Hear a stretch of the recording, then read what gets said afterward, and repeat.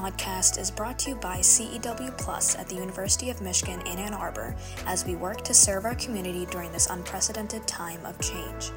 Resiliency is best demonstrated in times of challenges. Join CEW Plus Director Tiffany Mara as she talks to students, staff, faculty, and community members connected to the University of Michigan's Center for the Education of Women Plus in our podcast, Strength in the Midst of Change. Today's podcast features Anastasia Marie, who is a master's student in the School of Environment and Sustainability studying landscape architecture. She is a 2022 recipient of the Joan P. Ireland CEW Scholarship, which provides support to deserving women students, undergraduate or graduate in any field, who need financial assistance in order to pursue a degree. Anastasia, I'm so pleased to get to talk to you today. Welcome to the Strength in the Midst of Change podcast. Yeah, thanks for having me. Yeah, I'd love to learn more about you beyond that little bit of information I shared about you. Could you tell me a little bit about your story and how you decided to come to U of M for your master's degree? Well, it's a very long story, so I'll try to keep it short. I decided to come to UM after I was furloughed, like a lot of people, in the OG part of the pandemic, like the shutdown portion of the pandemic. And I was thinking, well, this is an opportunity for me to decide what it is that I really want to do. And I thought about it long and hard, and I decided that I wanted to bring ecological consciousness into my work in whatever forms that would take. And that ended up leading me to the possibilities of landscape architecture as being that way of bridging all of my different experiences and interests and values and life history into a consolidated design and architectural practice.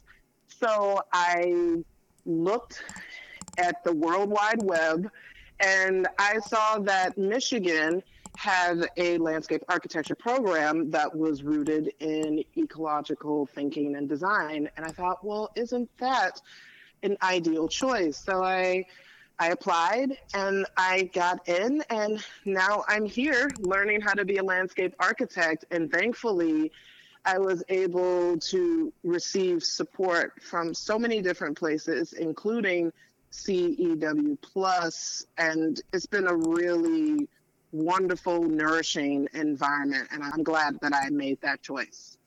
I can imagine what ecological thinking and design means. I don't have a vision for how that plays out. Could you provide some context for, how ecological thinking and design combine with architecture? Yeah, the ecological thinking is rooted in science because ecology, as we know it, like classical ecology, is a science, but it's also traditional ecological knowledge that's rooted in community knowledge. So it's rooted in North American indigenous ways of knowing. It's rooted in ways of knowing within European and African diasporas in the continent. And so it's a wide variety of knowledge about how living beings and living being interactions work in the physical environment. And there's just so many layers to that, so much information, so much to consider.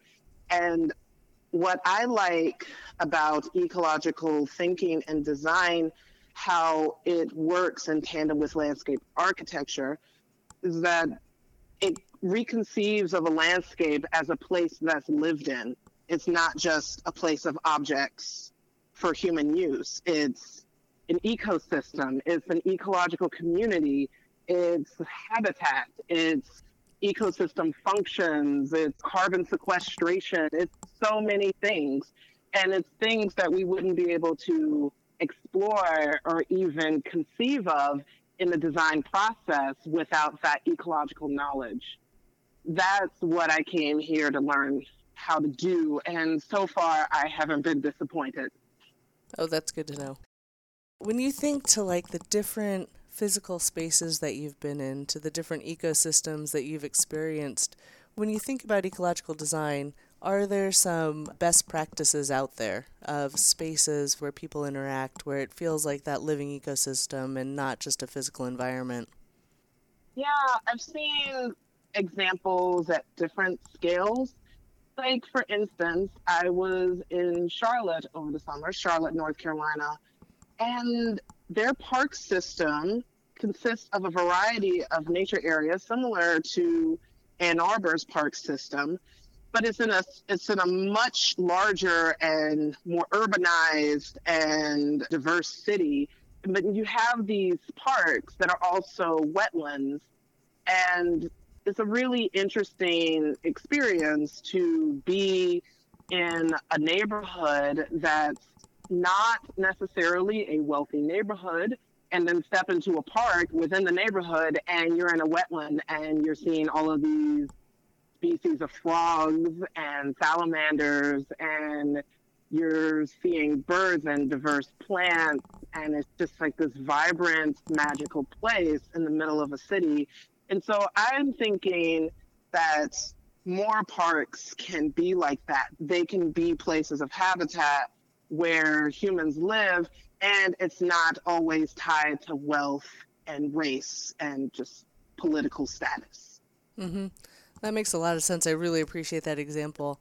I think I experienced something similar. My family went to Cincinnati recently, and on the riverfront, the whole area of the riverfront had been redesigned to be an open community space.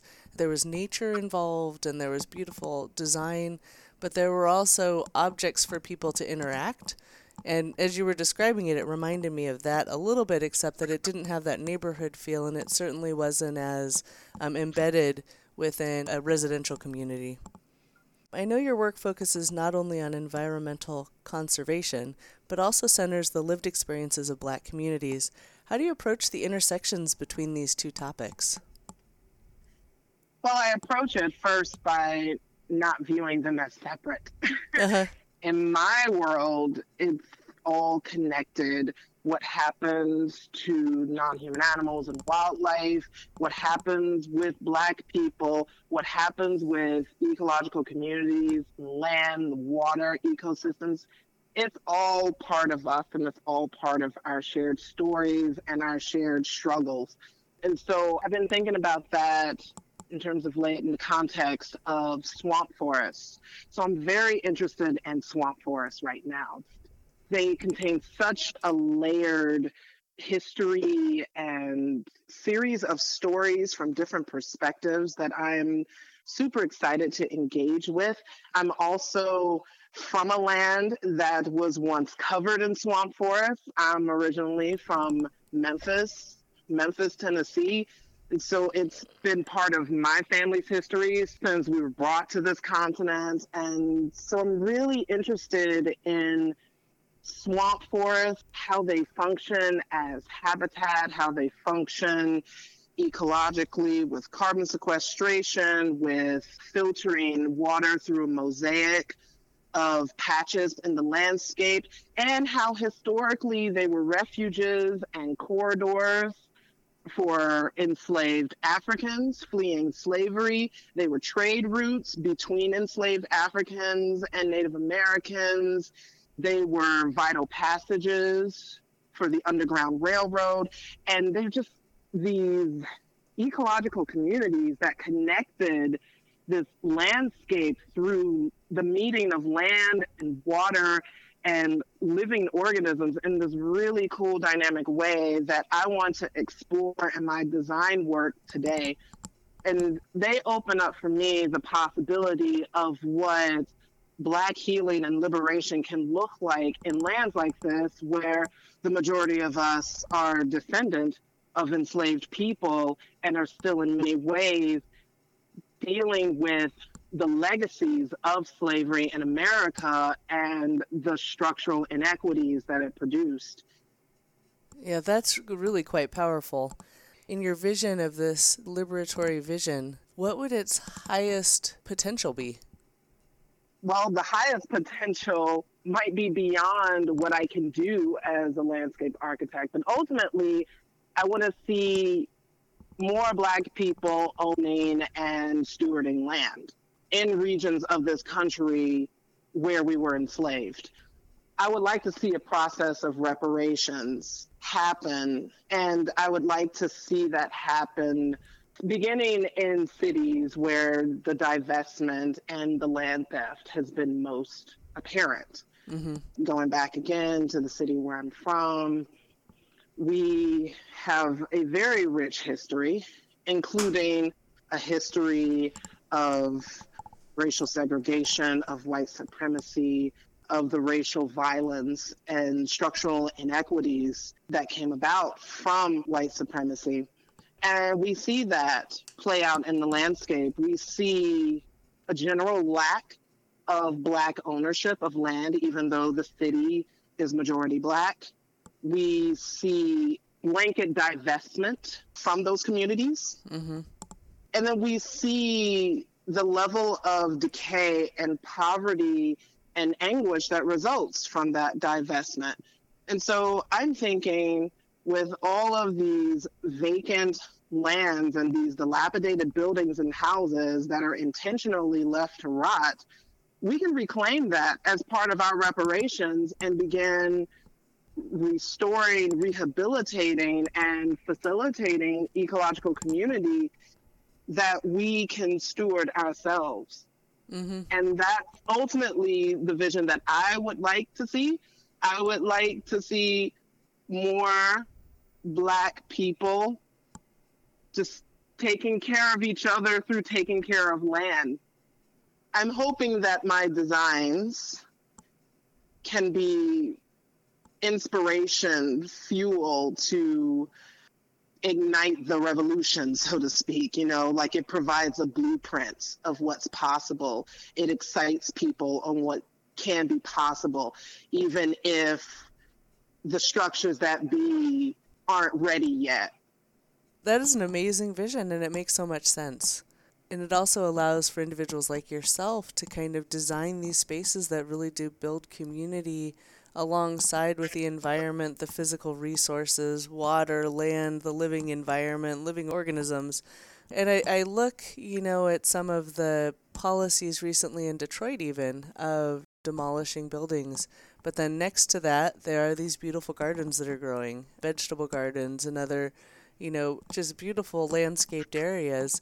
And how, if it were more intentional, and if it followed a vision like yours, how it could really have a lot of potential for the city.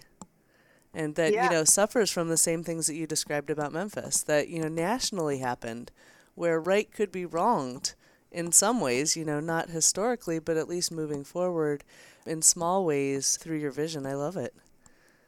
Yeah, and I also think it's same as Detroit, that whatever happens, like, there's always the threat of history repeating itself through another face. So, the face of today would probably be gentrification, or a most recent phrase that I've heard, green gentrification, where the greening of spaces in dilapidated, divested from neighborhoods, it suddenly changes the economic future of those neighborhoods and pushes the long-term tenants and inhabitants out, regardless of whether or not they own their house. So there's a lot that goes into it that I'm hoping that I can get savvy with and design to just really think multiple steps ahead in tandem with the people who live there, and always just put the living inhabitants of the place first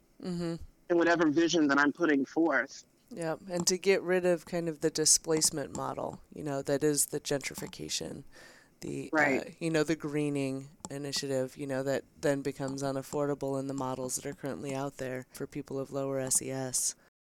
I know you have 2 bachelor's degrees, one from University of Vermont in Natural Resource Conservation and a second from UNC School of Music. How do those fit into your vision, into where you're at now in your study? Well, I tell myself now that I needed to go through that meandering journey in order to get to this point. So when I was an undergraduate at the University of Vermont, I knew that I wanted to do something related to wildlife conservation, but I didn't know what that was. And I ended up openly exploring, and right when I graduated, the recession of 2008 happened. So I wasn't getting jobs anywhere, nothing that could actually sustain me. And I didn't really know what the future held for me. I was feeling disillusioned about scientific research, which was the bulk of what I had been exposed to at the University of Vermont. I knew that I wanted to explore something different. And I got into nonprofit work for a time. And through the nonprofit work, I ended up getting back into playing music, which I had been doing since before my first undergraduate at the University of Vermont. I grew up in the orchestra system through the public schools in Memphis. And I played in Memphis Youth Symphony all throughout high school. And I also sang, and I would sometimes sing in my grandmother's church. So I just had this long history of always doing music, but never really considering it as a career option.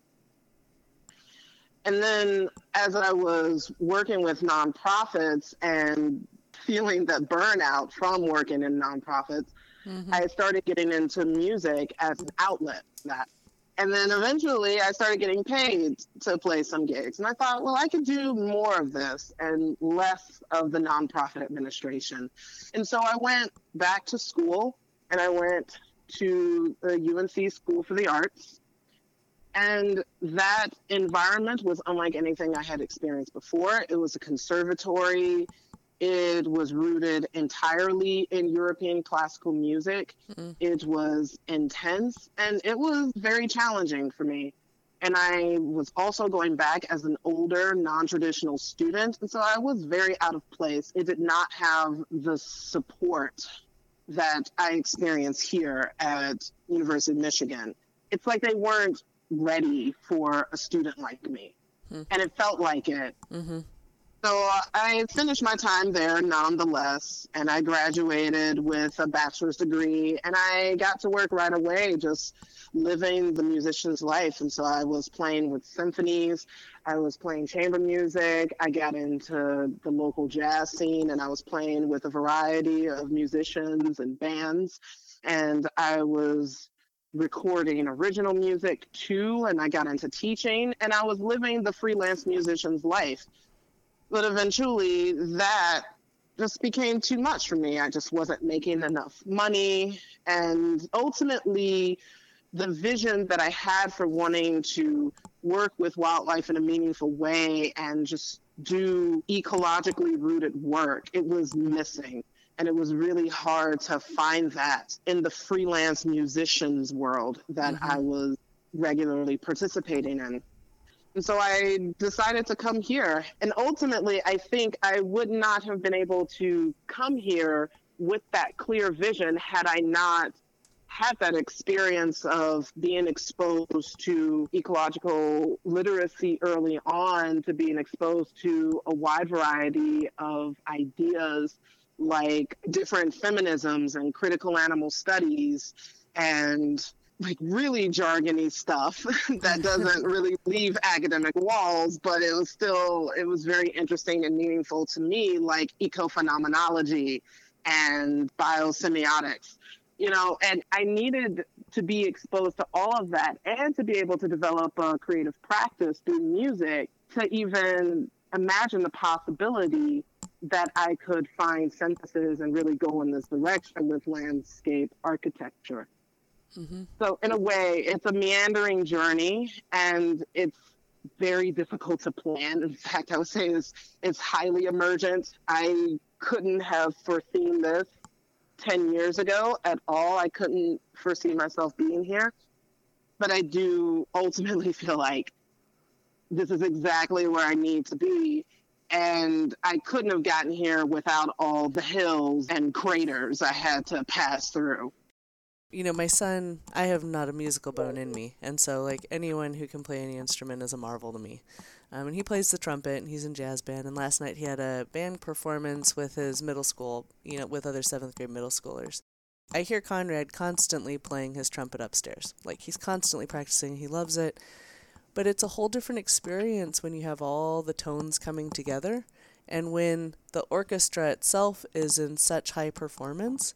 Like when you were talking about the swamp forest, it reminded me of that, of like all of these components of the swamp forest, the living pieces, the history of the Underground Railroad, the refugee for enslaved Africans, the H2O filtering, the carbon refinement, all of that, like are just components into that orchestra that is the swamp forest. And so as you were just talking about your musical background, like it hit me. You're taking that lens of your musical background and what it means to perform in a setting with others and applying it now to landscape, which is quite beautiful. And, interesting to see how that kind of model kind of fits within both aspects of your work. Yeah, that's a cool way of thinking about it.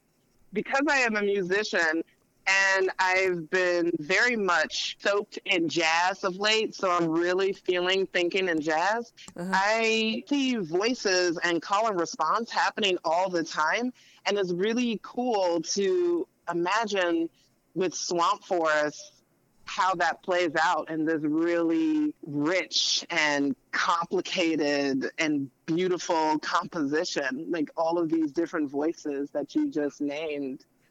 Yeah, it's just an interesting thing that hit me, and it's only because I went to my son's band concert last night. But, I imagine the intersection of that isn't something that a lot of people in your field have, which makes you pretty unique. Oftentimes when students first learn about their scholarship, they have some sort of initial reaction. Did you have an initial reaction when you found out about the Joan P. Ireland Scholarship or any of the others that you received at U of M? Yes, and it was praise. Yeah, it was immense gratitude, like a sigh of relief. I was so happy.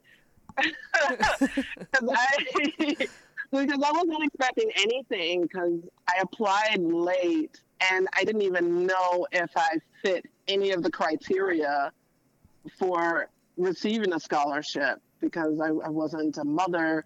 I guess I'm technically in a STEM degree, but I don't know how much the University of Michigan classifies landscape architecture as STEM. I think we are STEM, but I wasn't sure about that. And I wasn't pursuing a PhD, and there was all of these other things. And so I was just concerned that, is there a place for me? Like, should I even apply? And Aaron encouraged me to just apply, to do it. And I did. And I was expecting the worst, because I have been conditioned to expect the worst. And so when I received news that I was awarded the Joan P. Ireland Scholarship, I was so excited. I'm like, oh my goodness. This is the sign that I needed, because otherwise I didn't know how I was going to make it work. Well, I'm so glad you're a part of our community. I often ask guests about their self-care practices. Do you have any advice for your fellow students on how to stay mindful of one's mental health during these difficult times? And difficult is all relative. It's school, it's the pandemic, it's, the world happening around us, systemic racism that continues. Yeah. So when it comes to systemic racism, I remember that it's not just me. It's like we're experiencing this as a population. And so whatever effects are going to happen are going to be at the population level, not so much the individual level. And so that helps me to let go and not take in all of the muck that comes with it. Mm-hmm. So I guess in terms of self-care, I don't know that I'm one to give out advice, but I can tell you what I have been doing to feel better about my life here. One, I straightened out my sleep situation. So I had an issue with my bed early on that made it very difficult for me to sleep. It was exacerbating my back pain and sciatic pain. And that's already a chronic pain that I deal with from a previous surgery that I had. And so when I was not sleeping, everything was hard. So when I figured out how to sleep again, then that helped to make things easier. And then my resources started to kick in. And one of my resources is to not take myself so seriously, which is, it's easier said than done, especially when you're in your first semester of grad school. Like, everybody comes in taking themselves seriously. You're in grad school. Of course you're serious because you're a grad student and you're going to be a professional. You're going to be a leader in your field, and you must take yourself seriously right away, because if you don't, things will fall apart. Well, I found that by taking myself seriously, I was interfering with my own work. And so once I was able to let that go, then I could actually start doing what I came here to do. And it's since been much easier. And then finally, this might seem odd, esoteric, or even pretentious, but I remember my head. I remember that I have a head, and that my head is balanced on my spine. And when I remember that, I can feel just a little bit better and a little bit more connected. And then I can begin to feel other things like, oh, when my head is balanced on my spine, then I'm more enticed to see. I want to actually look around and not just be so tunnel vision or zeroed in or whatever it is that I'm focusing on, or wherever it is I'm trying to get to. I remember, oh, I have a head. It's balanced on my spine, and I have eyes in that head, and those eyes can see like to the edges of the earth and far beyond, and it just makes me feel free. If I remember that my head is free to move and my eyes are also free to move in my head, then all the rest of me is free too. And whatever it is that I'm working on, whether it's a deadline for a big project or finishing up a quiz or writing a paper, as long as I remember my head and my eyes, then I feel like I'm going to be okay. But I know that when I don't feel okay doing those things, it's because I've forgotten myself. It's because I've forgotten my head. And that's me bringing in like ancestral knowledge of not losing my head. So I'm literally constantly re-engaging with myself to not lose my head. It's interesting. When you first started this, you said, I don't know if I'm the best person to answer this. But I tell you, what you just described to me is a mindfulness practice I will certainly carry forward with me. And even as you were talking, I was following you in the process of remembering my head, remembering it's on top of my spine, remembering to look around. And quite a powerful technique you just shared. Thank you for that. Oh, well, I'm glad it was helpful. Yeah. Oh, yeah. Yeah, I'm sure whoever listens to this might also gain from it. Well, Anastasia, I don't want to take up too much of your time, but it has been an absolute pleasure talking to you. Thanks so much for inviting me to this.